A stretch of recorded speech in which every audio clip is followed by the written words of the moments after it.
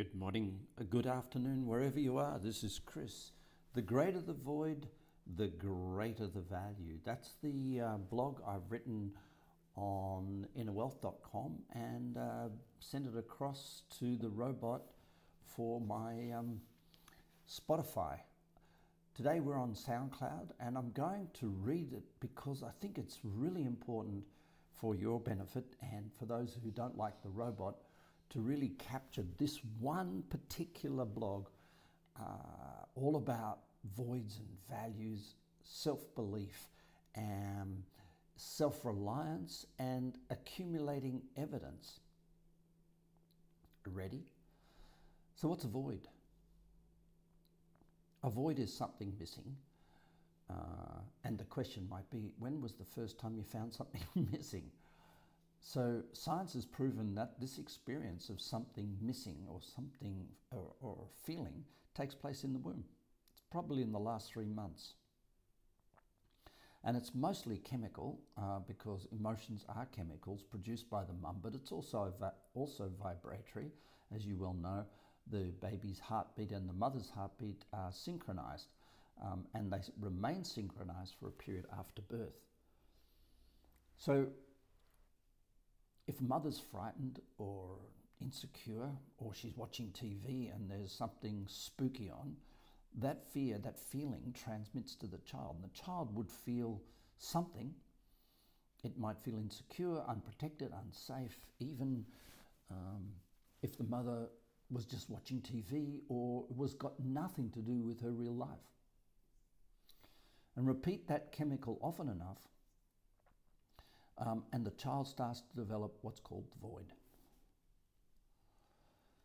And so it's thought that somewhere between the last 3 months in the womb and the first 3 years of life, we create voids, things missing. And that's what's most interesting about that, is that we can have too much of something and mean it, which would, you would think we would remember that we had too much, and that's a positive.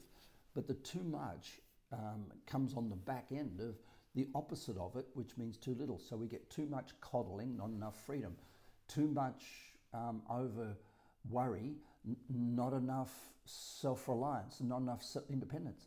And so the not enough is what we habitually and in the DNA structure of our being, we seem to be able to recall the not enoughs much faster than the too muches. So we end up having what's called voids. And so not all the things that you think, not all the things that you value have come from your own voids, but can be inherited from dads and mums. And so we move forward into life knowing that what we think is most missing, our voids, we search for. And that makes every single human life very, very different, because you might find somebody searching to make a lot of money, to build their own house, to be completely independent, all because they felt like when they were a child they had no power or they had no honesty. You know, when parents are very stoic, the emotional honesty of the environment might be missing, and so the person grows up feeling like that there's no safety, there's just structure. And so we create values out of voids, and these values become really important to us. In fact, they're so important that if one of them gets broken, we start to beat ourselves up. And it's, as a coach, this is something that I find really extraordinary. And the extraordinary part is this: if we're in a relationship with someone and that person crosses our values line, crosses over it, and we go, well, I'm in a relationship with that person, they've crossed over my values line, that's okay. And we give them leeway. They've made us feel insecure, they've crossed over our kindness wall, or they've crossed over our cruelty or a pain barrier. We go, well, that's okay, I'm in a relationship with you. But then we start to become insecure and doubtful. we doubt, we think we're the problem, we think that, and basically all it is one of our values that we treasure, these gifts of gold or the light of love has been crossed. And they're different for everybody, these values. And when they get crossed, we start to beat ourselves up. And if we stay in the environment where those things continue to be beaten up, we start to believe that the value we have is wrong, and we start to look for evidence that the value we have is wrong, and we find evidence. So if someone lies to themselves, let's say tomorrow any of us wake up and said, I'm useless. Let's say, trust this one. We wake up and say, someone in the house says, you're bloody useless, or, who do you think you are? You're useless. They infer it. And we go to bed thinking, oh, gee, maybe I'm useless, because they've crossed a value of ours and they've called us useless. We wake up in the morning and we go to put our slippers on and we can't find them. And you hear the words in the back of your head, I'm useless.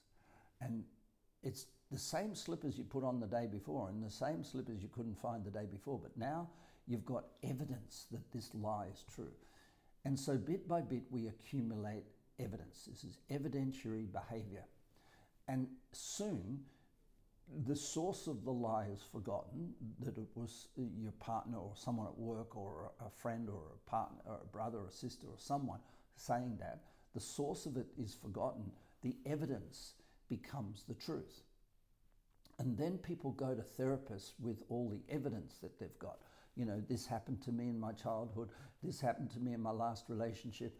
This is happening to me now. I don't feel right. And the therapist and counselling and psychologists work on the evidence. They don't work on the lie. And so we have a funny world, don't we? Because if someone confronts the lie, we'll get very, very agitated because the lie has become part of our identity and the evidence has become something that validates that identity. And when instead of looking for different evidence to contradict the lie, we look to solve the problems that are caused by the evidence. How come I'm not finding my slippers? Am I losing my mind?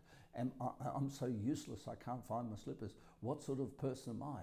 What sort of person would go out with a useless person? And then we go and have another beer and we go and have another pizza pie and we go and have another something, or we get angry with people at work because this script that we're running comes from a lie. We're repeating it and we're finding evidence to prove it. This becomes what we react to at work. So we go to work going, I'm not useless. I want to prove that I'm not. So we become a little overzealous in let's say, doing things without getting any feedback. We grab the job and we do it and deliver it without asking someone, what do you think?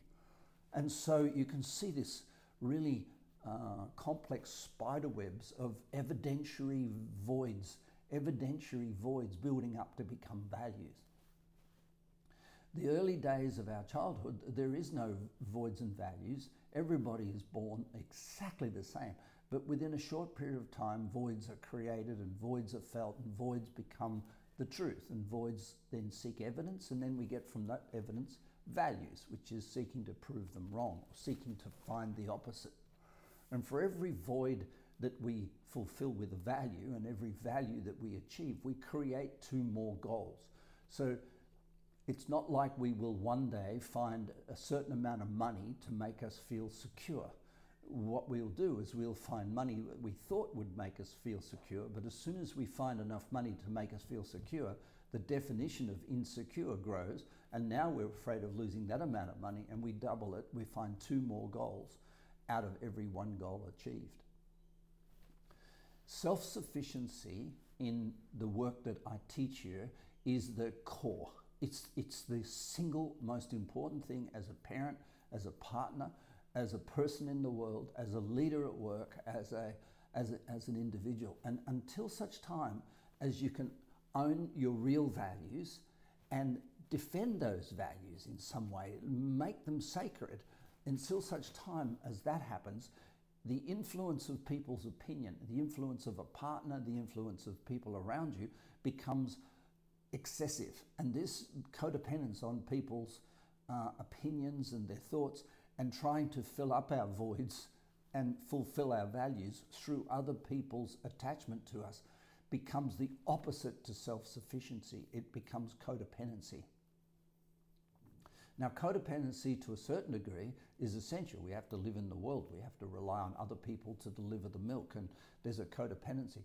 But when that codependency creeps into our voids and values, and therefore becomes an emotive thing, that's toxic.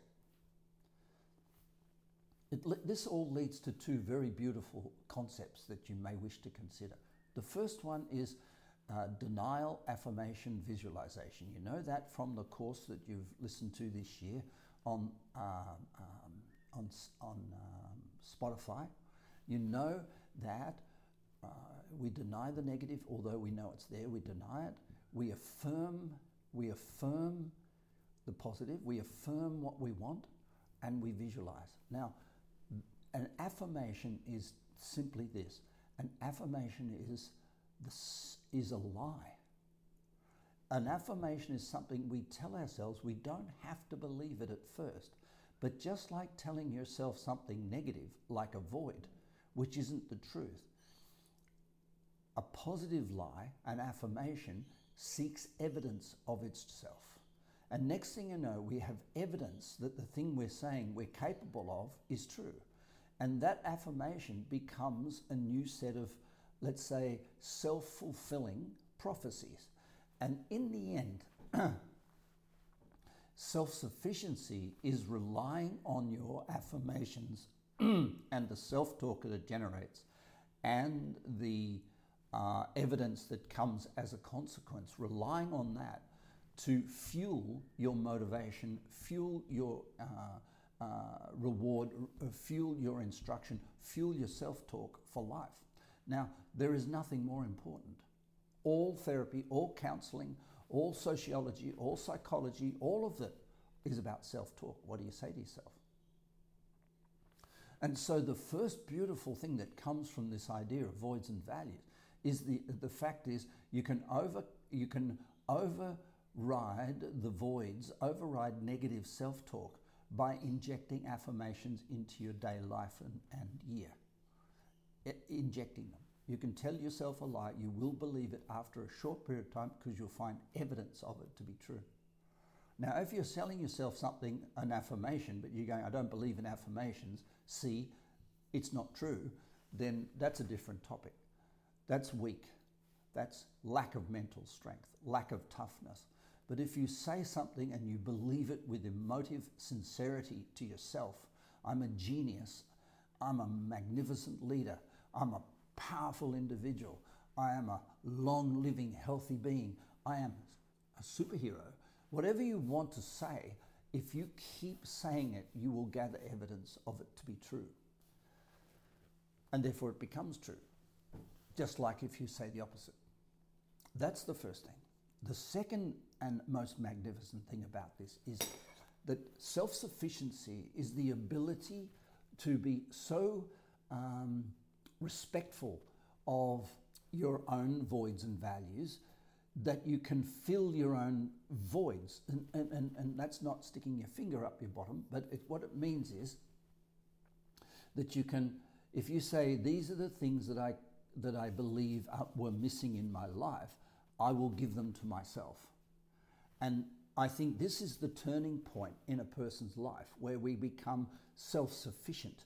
We learn how to, if there's things we feel are always missing, I lack security, you don't have to have money to feel secure. You have to be your own security blanket. It's like being a friend to yourself in some form or another and filling up your voids so that your values remain in place and you go in that direction. The third amazing thing about this, which I find astonishing, is no matter how many lies we tell ourselves, how many memes and voids and emotional sidetracks we get evidence that are true about ourselves, our vision never changes. Our vision is not corrupted by our self-belief. So a person can still have a vision of themselves being a great singer or a leader in a business, even if they're diminished to the point of self-deprecation because lost hope. But the vision remains clean, and in a good, healthy vision setting process where it's very intimate and very personal and very taken in a very, let's say, I couldn't fail mode, evidence of that vision remains immune from the influence of other people's belief about us and our own belief about ourselves. So that's an astonishing truth, that we can hold a vision clean and then work out which of the voids and values are getting in the way and which are going to help us get there. Lastly, we treat people as we wish them to become. That is an inner wealth truth. That is a law of nature. That is a strict truth of inner wealth. We treat people as we wish them to become. We don't treat them as they are. We don't necessarily always treat them as they wish to become, because sometimes people got this fantasy that when they become a jet fighter pilot, everything will be fixed. What we ask them for, what would it look like and feel like if it was all fixed? And then we treat them as that. We treat people as they wish to become. We treat people as we wish them to become in business. We treat people like that. But you can't do it unless you're self-sufficient, unless you're being honest with yourself about your voids and values.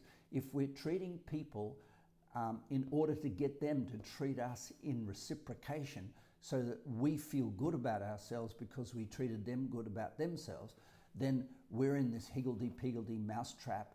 And that's where most of the world is running around in circles, trying to fix things, jumping on aeroplanes and going on holidays. The simple fact of the matter is this: when you become self-sufficient, you realize that you are the person who needs to fill your own voids. You need to be able to say to yourself, you're worthy of love. You need to be able to say to yourself, you're a champion, without actually leaving the front door. You need to be able to say to yourself the good things about you that fill up those voids that you've inherited in the last 3 months in the womb and the first 3 years of life, to fill them. And that's a never-ending, continuous, ever-evolving process. The way you do that is by taking any judgment you have on another human being that you meet or don't meet, or any other human being you know or don't know. Take any judgment, just one a day, and process it through the discard form. Now, the discard form is the miracle. It's the miracle cure. But just like tickling yourself, or just like doing open heart surgery on yourself, the last piece, stitching it up, the last piece, making yourself laugh, you need a coach. You need someone outside of you to know when to put the red flag that's caused you to do the discard form, to know when to put it away. Red flags pop up, and we don't have to hold them up for hours and hours or weeks and weeks. We can say, red flag, made a judgment, sit down, little piece of notepad somewhere in the coffee shop, discard form, where have I done that? What's the benefit to me? What's the benefit to others? What would be the drawback if they didn't do it? Little form like that. Or discard form on the positive.